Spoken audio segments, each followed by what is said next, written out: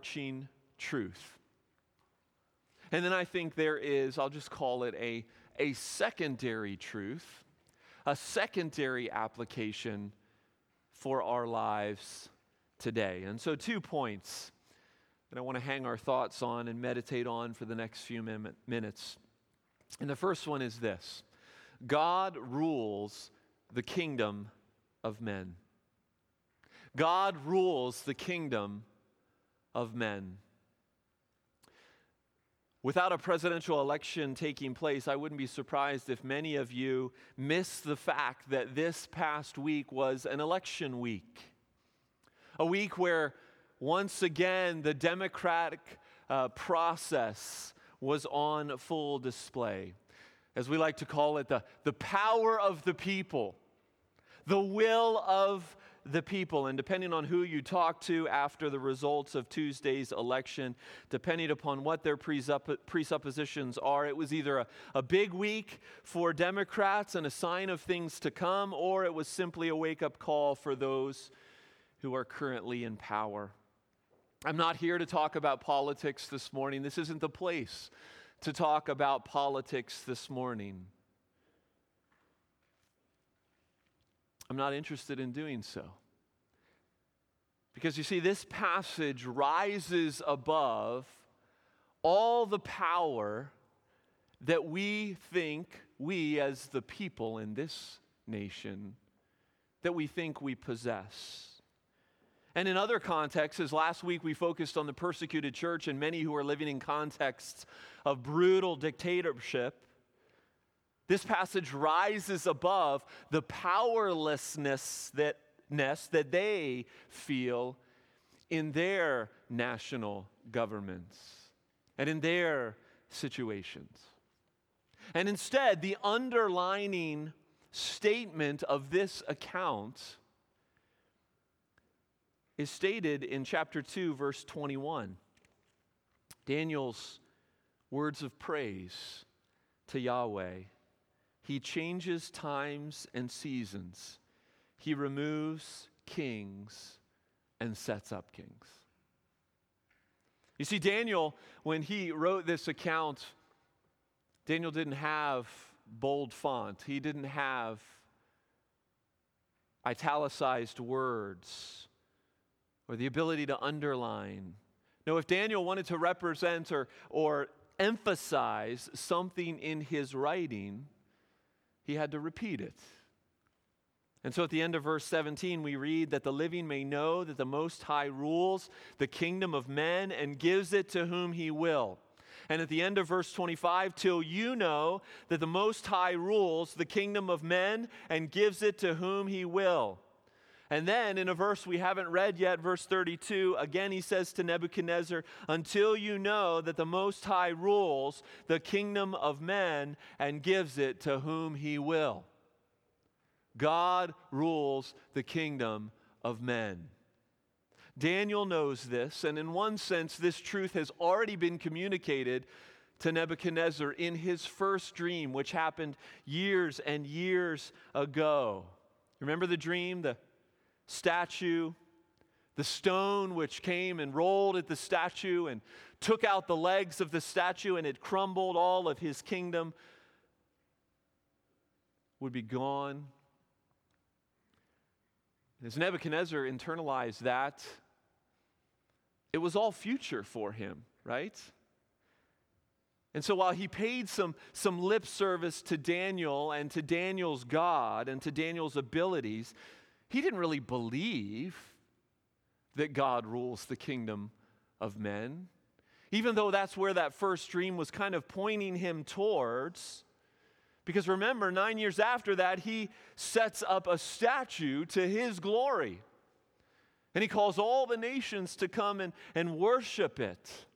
You see, apparently Nebuchadnezzar is hard-headed, like so many of us. Apparently he needs to experience what God is saying, not just hear it, but let it sink in to his life. And that is what chapter 4 is all about.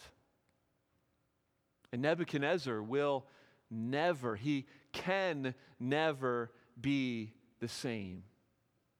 And we know this right off the bat because you see verses 1 through 3 that we began reading this morning. Verses 1 through 3, before we ever learn what he went through, this is his conclusion to the matter. This is his declaration of Yahweh's dominion. And notice who he's calling, who he's declaring this to, is the same group that he called decades ago to come worship this 90-foot statue to his glory. And he's saying, folks, something happened to me. The Most High God rules. And let me tell you how I got there. You see, Nebuchadnezzar is not just now saying, this is Daniel's and his friends' God. No, this is the Most High God. Let me tell you what the Most High God has done in my life. And then he goes on, and he says, I had a dream. I had a dream, and this time it was not a statue, it was a tree. It was a huge tree. It was strong and tall, and it was beautiful, and it was fruitful, and it was a shelter, and it was a provision for so many animals, for so many creatures. And then there was a pronouncement from a holy one, a watcher. Now that's a curious descriptor, a watcher. That's the only time we see this word in the Old Testament. And what we think it is it's coming from the Babylonian belief that certain heavenly beings were tasked with particular oversight over particular realms. And so this watcher, this holy one, pronounced that this tree, this beautiful tree, must be destroyed.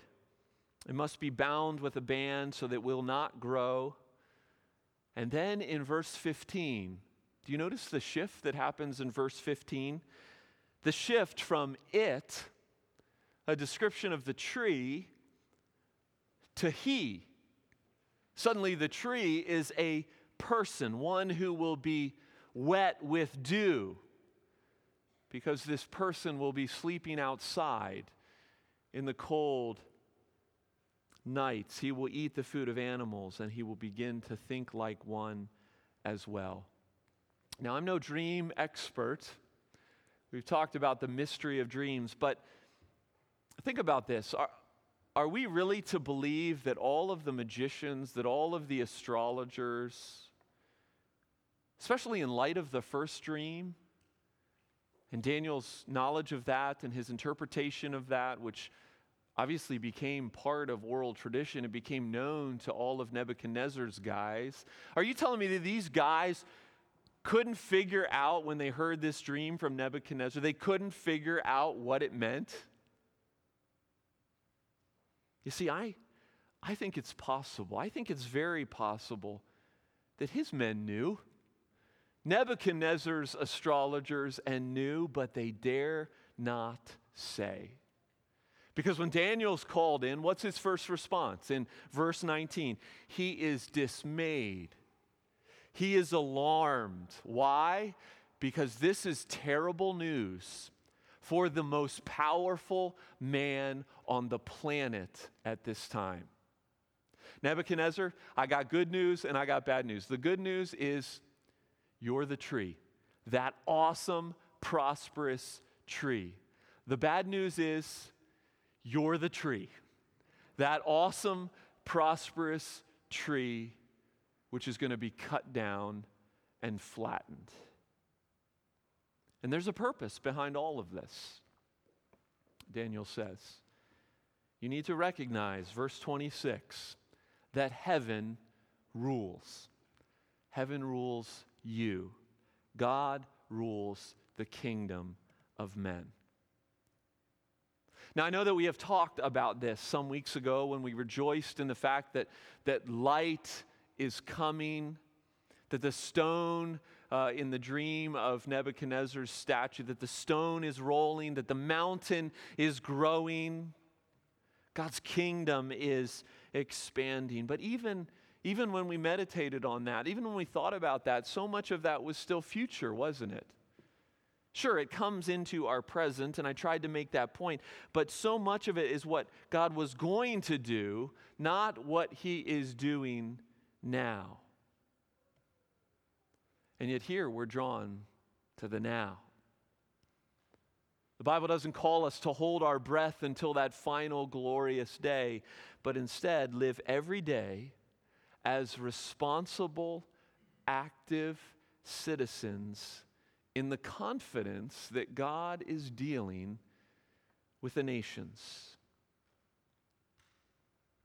You see, as a prosperous, secure nation with sane leaders, this doesn't strike us with the same force that it strikes that home church huddled in a basement right now in the nation of Syria. It doesn't strike us with the same force that it struck the original hearers in Daniel's day, exiled and weeping along the banks of the Babylon and by the willows.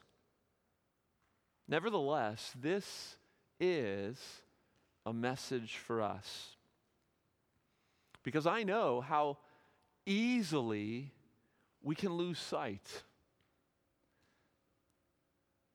I know how easily we can be prone to live in fear, to live as orphans, and to forget that God rules the kingdom of men. And this is not just a message, I don't think, for us globally. It's not just that God rules globally, but if God is big enough to rule globally, He is certainly big enough to rule locally, regionally, and if He's big enough to rule there, He is certainly big enough to rule personally. And maybe that's what some of you need to be reminded of this very morning. You get that God is big. You get that God turns the hearts of kings and rulers. But you doubt that in those personal moments in your life, that He is intimate enough to care. Well, I proclaim to you this morning that the God of the Bible is both. He sets up kings, and He numbers the hairs on your head. God rules the kingdom of men, and He feeds the sparrows every morning. Isn't that amazing? Don't let your hearts be shaken by world events, by the news, or by your own personal circumstances. God rules the kingdom of men. That's the first point. As we jump back into the story, Daniel's interpretation is followed by unsolicited but needed counsel. Verse 27. What does he say? He says, "Show mercy, Nebuchadnezzar. Become a man of justice." Essentially, he calls Nebuchadnezzar to repent and to believe and to be changed. It reminds us of another prophet's words, Micah 6:8. He has shown you what is good and what the Lord requires of you: to do justice, to love kindness, and to walk humbly with your God. If you do this, Daniel says, Nebuchadnezzar, perhaps, I don't know the will of God, but perhaps your prosperity will be lengthened and God will have mercy. And so we fast forward. We fast forward 12 months and we come to verse 28. Chapter 4, verse 28. All this came upon King Nebuchadnezzar. At the end of 12 months, he was walking on the roof of the royal palace of Babylon, and the king answered and said, "Is this not the great Babylon which I have built by my mighty power, as a royal residence for the glory of my majesty?" While the words were still in the king's mouth, there fell a voice from heaven, "O King Nebuchadnezzar, to you it is spoken, the kingdom has departed from you. You will be driven from among men. Your dwelling shall be the beasts of the field. You shall be made to eat grass like an ox, and 7 periods of time shall pass over you until you know that the Most High rules the kingdom of men and gives it to whom he will. Immediately the word was fulfilled against Nebuchadnezzar. He was driven from among men and ate grass like an ox, and his body was wet with the dew of heaven, till his hair grew as long as eagle's feathers, and his nails were like birds' claws. At the end of the days, I, Nebuchadnezzar, lifted my eyes to heaven, and my reason returned to me, and I blessed the Most High. I praised and honored him who lives forever, for his dominion is an everlasting dominion. His kingdom endures from generation to generation. All the inhabitants of the earth are accounted as nothing, and he does according to his will among the host of heaven and among the inhabitants of the earth, and none can stay his hand or say to him, "What have you done?" At the same time, my reason returned to me, and for the glory of my kingdom, my majesty and splendor returned to me. My counselors and my Lord sought me, and I was established in my kingdom. Still more greatness was added to me. Now I, Nebuchadnezzar, praise and extol and honor the King of heaven, for all his works are right, and his ways are just, and those who walk in pride, he is able to humble. The second truth, the secondary truth of this passage is not just that God rules the kingdom of men, but that God will humble the proud. God will humble the proud. Think back on your life for a moment. How did you get to where you are today? Hard work? I hope so. What else? What else besides hard work? Let me give you a couple motivational quotes for your day. Pump you up. Maybe they resonate with your experience. If you can dream it, you can do it. If you can dream it, you can do it. Spoken by the wise sage Walt Disney. How about this one? There will be obstacles, there will be doubters, there will be mistakes, but with hard work, there are no limits. Spoken by the most decorated Olympian of all time, Michael Phelps. I read those quotes and I say, really? If I can dream it, really? No limits? Now, I'm not passing judgment on Michael Phelps. I love Michael Phelps. I love watching him win medal after medal after medal. I like Mickey Mouse. Walt Disney, thanks for Mickey Mouse. I'm not casting judgment on the hearts of these men, but I'm picking on their words and the context behind them. You see, Walt Disney didn't just dream and it happened. Walt Disney was born to a stable family in Chicago, in the most prosperous nation in the world. He was educated as a young boy and got the opportunity to become a commercial illustrator, which made him the man that he became. Michael Phelps didn't just work hard. Yes, he worked hard. But he too was born in suburban Baltimore to a stable family with every opportunity before him. Not just that, but Michael Phelps has incredibly long arms that create incredible propulsion. He's got a shorter than normal torso that creates less drag in the water. And did you know his feet are double jointed? He wears size 14. He's got flippers on the bottom of his body. Yes, these men worked hard. No doubt about it. But the God-given advantages that they were born with, that were set before them, things that they had nothing to do with, are the reason why they're quotable. A couple years back, we had a seminar led by Sylvia of Everett Gospel Mission. Many of you were there in the front room. And I don't know if you remember the exercise that she made us do. We all went out to the parking lot. We all started in a line. And she started listing off things in our lives, advantages, things we had nothing to do with, but things that set us apart from the homeless men and women on the streets of our city. Things like a stable home, 2 stable parents, education. I remember that. That exercise stuck with me because I was close to the front of the line. See, the point is that Nebuchadnezzar was under the illusion that Babylon, this sprawling, beautiful conquest, was him. It was all him.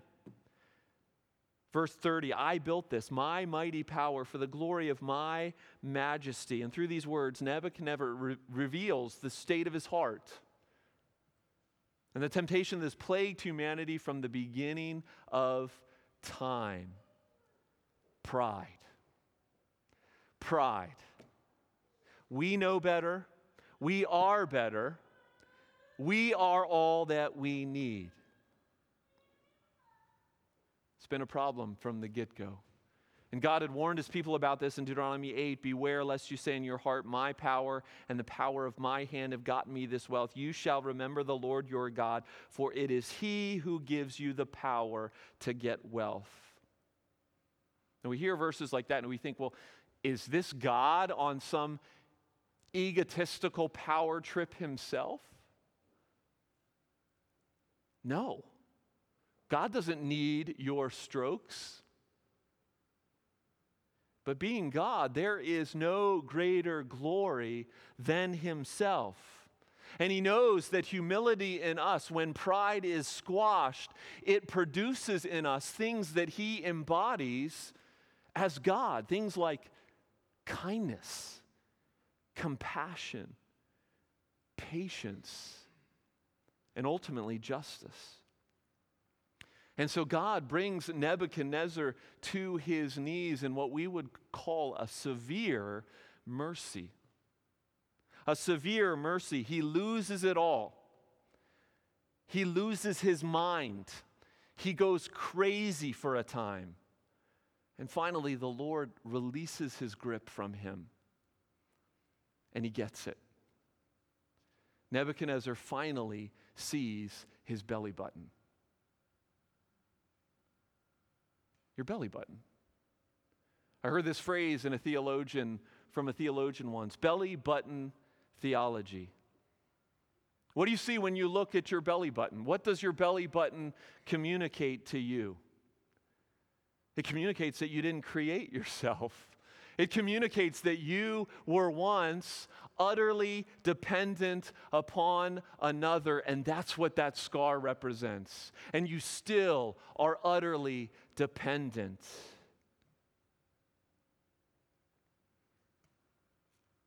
Let me rattle off some reminders from God's word. Isaiah 66:2, all these things my hand has made. So all these things came to be, declares the Lord. But this is the one to whom I will look, he who is humble and contrite and trembles at my word. Proverbs 11:2, when pride comes, then comes disgrace, but with the humble is wisdom. Proverbs 29:23, one's pride will bring him low, but he who is lowly in spirit will attain honor. 1 Peter 5:6, humble yourselves therefore under the mighty hand of God, so that at the proper time he may exalt you. We all, like Nebuchadnezzar, must come to that place where we recognize, where we learn that all that we are, that all that we have, that all that we have accomplished is not simply because of us. And I know, because I'm one of you, I know that intellectually we get that. We know that. We would confess that. But do we live like it? Or are we stealing God's glory by our lack of prayer? By our lack of gratitude? Are we prideful by our harshness with others, especially those who are under us, especially those who criticize us? Does your pride rear its ugly head as you express impatience with those who don't know how to drive? That one was for me. For my heart. Just ask my kids. Brothers and sisters, I don't want God to have to humble me, to have to bring me low in order for me to understand, in order for me to get it. Where does pride begin to die? Noticing your belly button, sure. Recognizing the beating of your heart and the fact that you do nothing to keep that going, yes. But beyond that, it begins at the cross of Jesus. The cross that we've sung about, the cross that we've heard about, where the ruler of man humbled himself to the point of death for proud hearts like yours and proud hearts like mine. And this is a reminder for us this morning that God is not interested in self-made men and women. He's interested in those brought low, that He might exalt them. And so take your eyes off of your accomplishments. Take your eyes off of comparing yourself with others and look to Christ. When I survey the wondrous cross on which the Prince of Glory died, my richest gain I count but loss, and pour contempt on all my pride. The message this morning, brothers and sisters, is praise God that He rules the kingdom of men, and praise God that He brings the proud low. May we live as those ruled and those humbled. Let's pray. Father in heaven, we thank you this morning for your word. Father, I confess my need to have the mind of my Savior, to have the heart of Jesus, to be humble, to recognize that all that I am, that all that I have